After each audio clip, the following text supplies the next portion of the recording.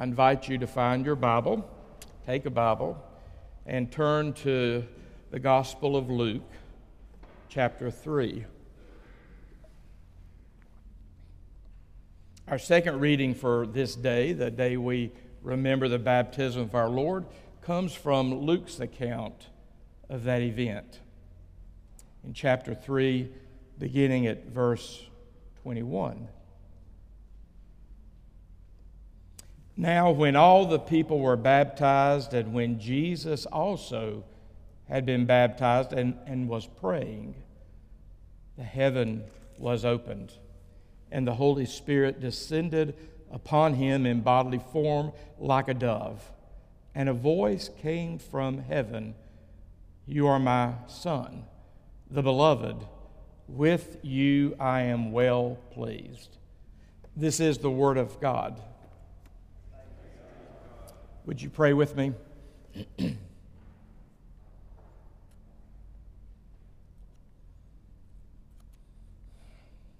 God, we pray that through the power of your Holy Spirit, that you will invade our lives, interrupt our lives, disrupt our lives, and do whatever is necessary in our lives to move us along in the journey of becoming more and more like Jesus Christ.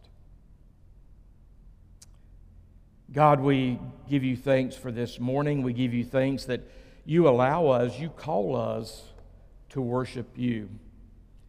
And because of the grace that's ours in Jesus Christ, we can approach your throne boldly.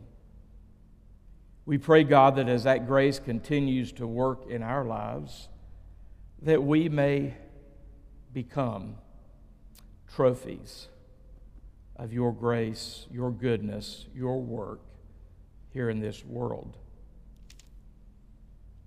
God, we pray that for a few moments, earthly distractions may cease. All of those inner voices that speaking to us may fade away, and that we will hear your voice. We know that you seek to speak a word to each one of us right here, right now, in these moments. So God, give us ears to hear what you're saying to us. In the powerful name of Jesus Christ, we pray. Amen. We are continuing in our sermon series entitled Aha Moments. Moments of Spirit-led inspiration, or I might say Spirit-led revelation. And my prayer for each one of us is that we'll have lives punctuated by those aha spiritual moments. I even dare to pray that each one of us will have one of those moments right now in this place at this time. Today we are looking at the baptism of Jesus. It is related in Matthew, Mark, and Luke, and it is assumed in the Gospel of John. We're looking at the text particularly as it comes to us today from Luke's account. We're looking at that special aha moment that Jesus had there on that day in the Jordan River. It's only been since the year 2000 that we have been able to go to that spot. And we know the spot where Jesus was much more than likely to have experienced John the Baptist and to have received baptism. The Bible tells us where it's at. It's across from Jericho, there in the Judean wilderness, the Judean desert, on the opposite bank of the Jordan River. So we know where it's at, pretty much. And we know the spot because that spot has been marked with Christian churches for centuries, going all the way back to the ruins of those churches from the earliest days of the Christian movement. So we know the spot where this event occurred. And it's fascinating when you go to that spot now. We've only been able to go to that spot since the year 2000, because before then, it really was still in no man's land. It was in disputed territory between Jordan and Israel. and people could not go there. But in the year 2000, in order to celebrate the dawning of a new millennium, Pope John Paul II made a pilgrimage to the Holy Land, and Pope John Paul II wanted to see the spot, that spot. So in a rather remarkable way, Israel and Jordan and the Palestinian Authority got together, and they allowed a spot to be created there where those ancient churches had sat. We're almost certain that that's very much in the vicinity of where Jesus would have gone and been baptized by his cousin John. When you go there today, it very much is in the desert. And because it's in the desert, every fly and every gnat in the region goes to that water. So it's not a pleasant place. When you go there today, as you're driving down the road from the main road to get to the Jordan River, you see signs of danger on both sides of the road. Because that used to be no man's land. So there's still signs up saying, do not stray from the road. Because we know that the field is full of landmines. And that was a no man's land. So it's an interesting place to visit. It's an interesting place to go and remember the baptism of Jesus. But in so many, many ways, it may very well be in a very appropriate spot to remember the baptism of Jesus. It's hot, it's dry, it's dusty, it's unpleasant, and it's somewhat dangerous if you decided to wander from the site. So maybe that's the perfect place to remember the baptism of Jesus. You remember that immediately, that's Mark's word, immediately following the baptism of Jesus, what Jesus did. He went again further into the desert, the Judean desert, and he did battle. He did battle with the enemy. He went and he was there for 40 days, 40 nights, being tempted by the devil. So maybe in a dry, dusty, unpleasant, conflicted spot is the place to receive the baptism, because maybe in the dry, dusty, unpleasant, conflicted spot is a reminder that sometimes in those kind of spots in our life, God can do God's best work. We go to those spots frequently throughout our life. Some of you may be in one of those spots right now this morning in this sanctuary. Dry, dusty, unpleasant, conflicted. And you're looking for some spiritual sustenance this morning. You're looking for some living water that can change your life in these moments. My prayer for each one of us is that we may experience an aha moment, a moment of inspiration, a moment of revelation from God as we sit here in this place today. Here in the account of Jesus' baptism, it definitely was an aha moment. It is amazing to me that when you compare Luke to Matthew and to Mark, that Luke presents the baptism of Jesus in two short verses. Mark and Matthew tells us more about the baptism of Jesus. But Luke tells us what Luke wants to tell us, and it's so pointed and so important. I want you to look at the text. Now, when all the people were baptized, you see, all these people were going out to this seemingly ungodly place on the Jordan River to be baptized by John the Baptist.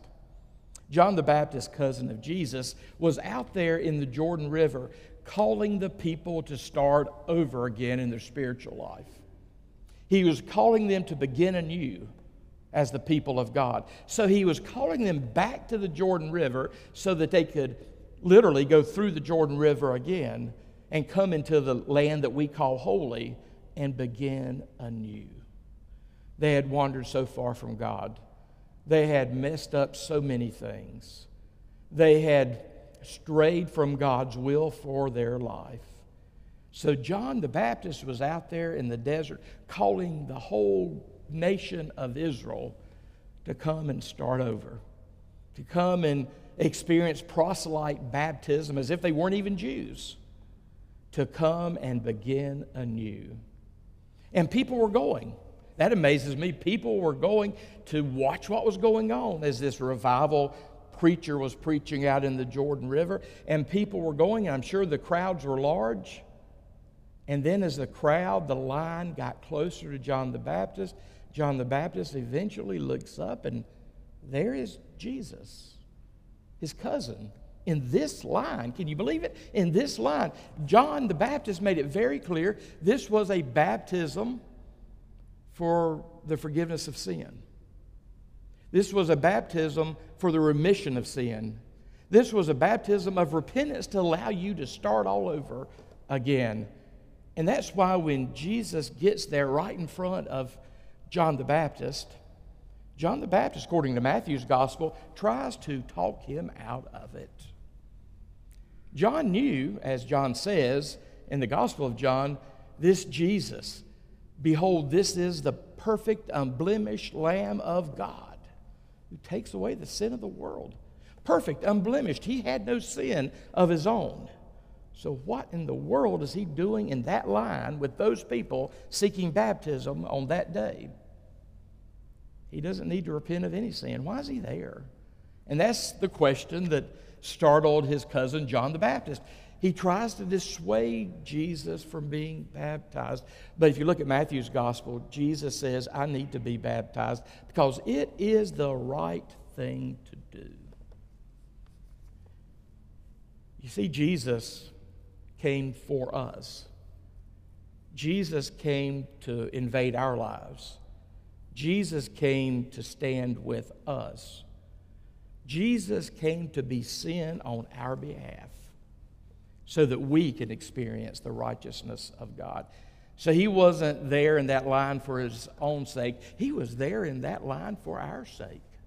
Here at the very beginning of his public ministry, he is identifying with sinful people like you and me. He's identifying with people who need that baptism. So he's there, not needing himself, but identifying with us. His whole life will be an identification with us, for us, up to that very moment when on the cross he becomes sin on our behalf. I'm quoting Paul. When he becomes sin on our behalf so that we might possibly become the righteousness of God. So John tries to talk him out of it. Jesus will not be talked out of it. So John baptized Jesus. And in Mark's account, we learn something very interesting. John baptizes Jesus, and in the midst of this event, bracketing this event, Jesus is praying. Matthew's gospel does not tell you that. Mark's gospel does not tell you that. Luke is the only gospel that tells you at this moment in this event, Jesus is praying. The Gospel of Luke seems to be particularly fascinated by Jesus' prayer life. That's why the Gospel of Luke is always telling us about prayer experiences in Jesus' life. He's praying here at his baptism. It's Luke, and Luke alone tells us that before he chose the 12, he spent the night in prayer. It's Luke and Luke alone that tells us that when Jesus took his closest disciples up to the far north, to the region of Caesarea Philippi, a long way from the Jewish religious officials, in order to spend some time with them and ask them the question, who do people say that I am? Who do you say that I am? Luke tells us Jesus prayed before he did that. It's Luke's gospel only that tells us when Jesus went atop Mount Hermon and was transfigured, glorified, began to shine with the radiance of divinity there in front of John and James and Peter, that by this point we expect it, he was praying as it happened. All the Gospels tell us about the Garden of Gethsemane, but it is only Luke's Gospel that tells us that the prayer of Jesus there in the Garden of Gethsemane becomes so earnest, becomes so agonizing, that his sweat became drops of blood. And it's Luke's Gospel that tells us even when Jesus is on the cross, he prays. We expect Luke to tell us this now. He prays while he's on the cross. And you'll notice in Luke's gospel, he does not pray for himself. He prays that prayer that we all know, Father, forgive them. These people who are doing this to me, forgive them, because they really do not know the full extent of what they're doing. So Jesus is even praying at that point. Luke's gospel tells us that there were many occasions when Jesus would go to a deserted, isolated place just so he could spend an extended period in prayer. I'm challenged by this when I read this in Luke's gospel, because if prayer was this important to the Son of God, how much more so should prayer be important to us? I hope you know that we have 4 spiritual practices that we as a congregation focus upon. One of those is prayer. We're trying to help each other grow as prayerful people, because we know beyond a shadow of a doubt, when we look at the Jewish Bible and the Christian Testament, that prayer is very much God's will for us.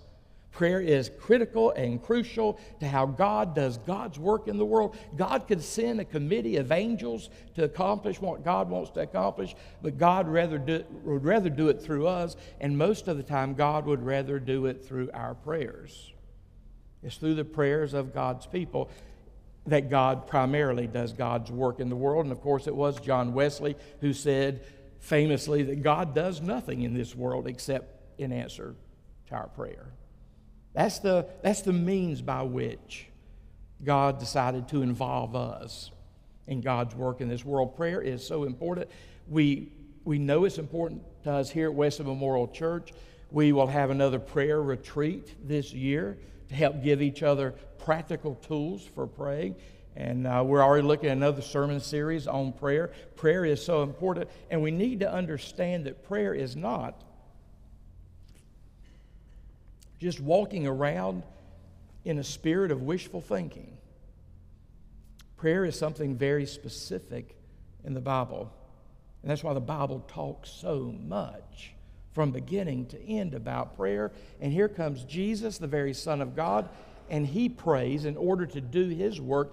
You see Jesus praying all night long because of what he's going to do during the day.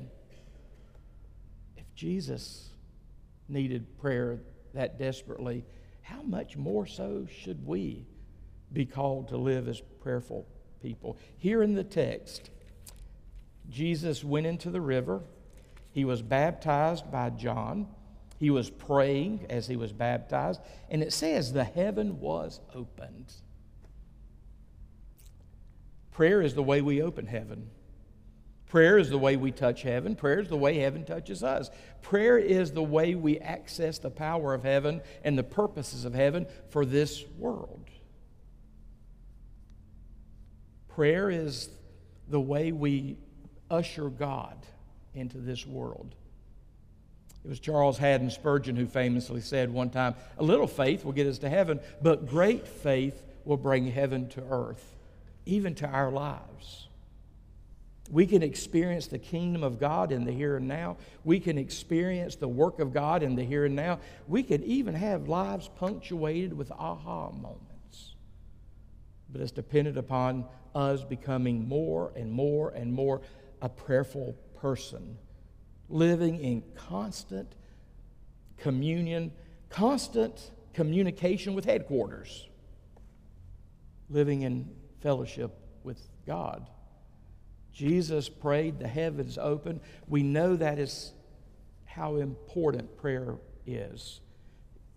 If we want these aha moments, if we want God to do amazing things in our lives, in the life of our congregation, in the lives of our family members, I know we care about our family members, then we should boldly rush to the throne of grace in prayer.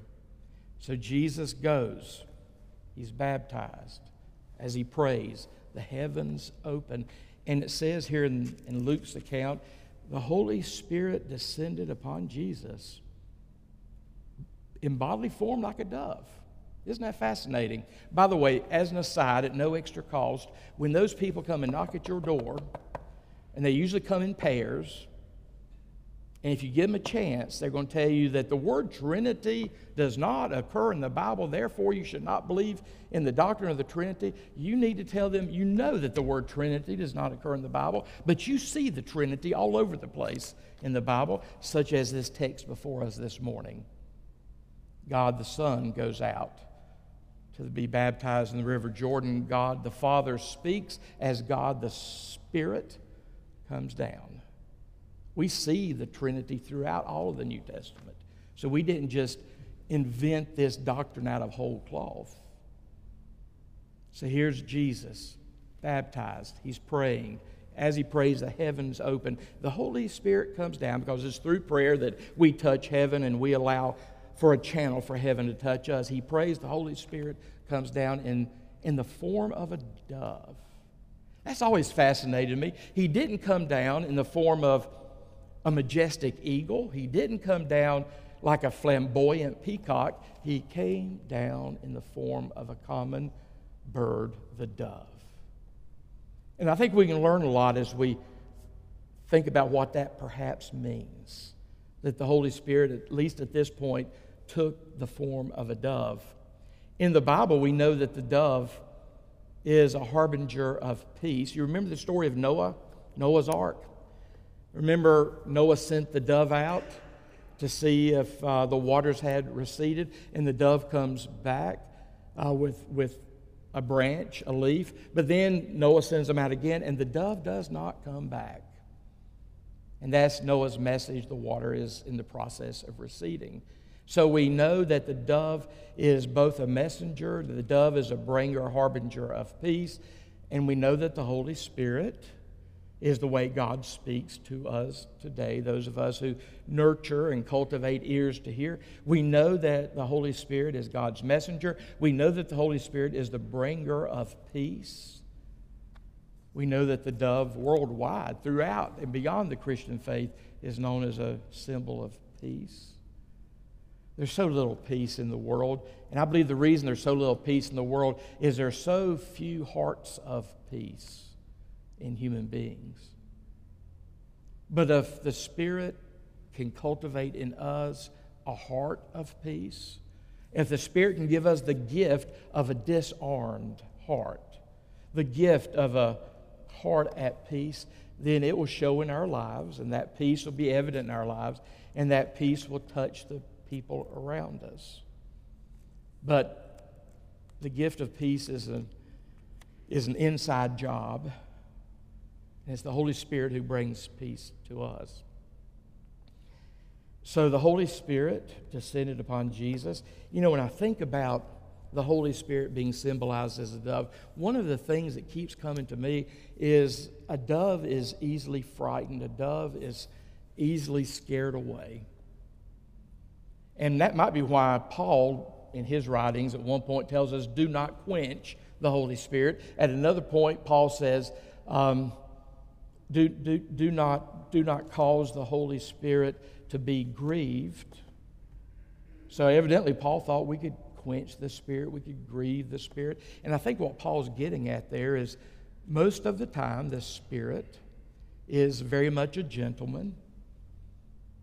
The Spirit's normative way of working with us is in a gentle, unassuming way. Now, I know the Spirit can rip our lives wide open and give us a Damascus Road experience, but that's not the normative way the Spirit works. The Spirit is very gentle. The Spirit works as a still, small voice, and that's why it's really easy to drive the work of the Spirit away from us. The Spirit is as gentle, wants to be as gentle with us as a dove. So if you want an aha moment, a life punctuated with aha moments, we've got to nurture our relationship with the Spirit. You know, every year about this time, fitness centers and gyms get ridiculously full. And I'm glad they do, Tammy and I have always been members of fitness centers, and I've always been frustrated by all those other people that want to show up in January. And you can't hardly get in January, but of course you know the reason. People make those New Year's resolutions, and the gyms are usually packed at the beginning of the new year. But before long, the resolutions fade away, and the numbers return to normal in those gyms or fitness centers. I've often wished we could have the same phenomenon in the church at the beginning of a new year. Because it is good, it's fine to make New Year's resolutions. But I don't think people make as many New Year's resolutions about their spiritual life or the gift of the Spirit as our culture tends to make about their physical life and the strength of their bodies. If you want aha moments, you need to nurture your relationship to the Spirit. If you want aha moments, you need to make a place, make space in your lives for the Spirit to do the Spirit's thing. And you notice lastly in this text, the Spirit came down and God the Father spoke. It says in the text, God the Father spoke. You are my beloved Son. You are the one in whom I'm well pleased. God the Father spoke to Jesus because God the Father is commissioning Jesus here at the beginning of his public ministry. You know, there's only a few places in the New Testament where God the Father speaks. This is one of those few places where God the Father speaks. And you've probably heard me say, I know we sometimes put Jesus' words in red. I think we need to put the Father's words in green. What few times they occur in the New Testament. Here's the Father speaking to Jesus. And the Father declares who Jesus is. I hope that you know who Jesus is. The Father's declaring it to you. I hope that you know who Jesus is. But I want to leave you with this. I hope that you will allow God to tell you who you are. Allow God to tell you about yourself. Allow God to paint the picture of how important and how valuable you are in this world. You know, we allow so many people to tell us who we are. We allow so many people to tell us about our value. You know, sometimes we have people around us. Sometimes we have family trying to tell us who we are. Sometimes we let our failures in life tell us who we are. Sometimes we're even foolish enough to allow our emotions, those fleeting emotions within us, to tell us who we are.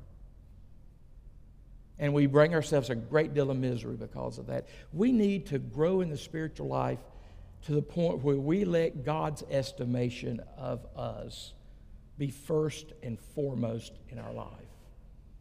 You are the beloved child of God. If you had been the only human being in the world, Jesus Christ would have still died for you. You are precious to God. You heard that text that Pastor Clark read a few moments ago. You are precious to God. You are the apple of God's eye. You are the plan of God to change the world. You are so important that God gave God's only Son to die for you. Let God tell you about you. Be very, very careful of allowing other people and circumstances and emotions and failures to make that evaluation. I hope that right now in this place we're having some aha moments. Some moments of Spirit-led revelation. We have a God who delights in communicating with us. That's why we have a Bible. We have a God who delights in communicating with us. I hope that we have ears to hear God communicating with us right now. You know, all churches, all congregations have reputations in their community. I'm not going to speak as to what perhaps our reputation or reputations may be in the community of High Point, but I'll tell you what my prayer is. My prayer is that we will have a reputation here at Wesley Memorial Church of being a congregation, being a place where Jesus Christ happens, where we allow the Spirit to work, We are so Christ exalting that we invite Christ into our midst to do His work in our lives. There's a lot of things congregations could be known for. You can make your own list. I pray that we will be known in this community as a place where people can come and find the life that only Jesus Christ can provide. Would you pray with me? God, here on the threshold of a new year, we pray that your grace and courage will give us the willingness to invite you into our lives to do a new thing, to send us in a new direction, to give us some new experiences. Just like you claimed Jesus on that day, at that day in the Jordan River, we know that you have claimed us as your very own. You have called us, you have equipped us, you have given us the gift of your Spirit. May we give the Spirit free rein in our lives. Free us of our addictions to control. Free us of our fear that keeps us from joyfully following you. In the powerful name of Jesus Christ, we pray. Amen.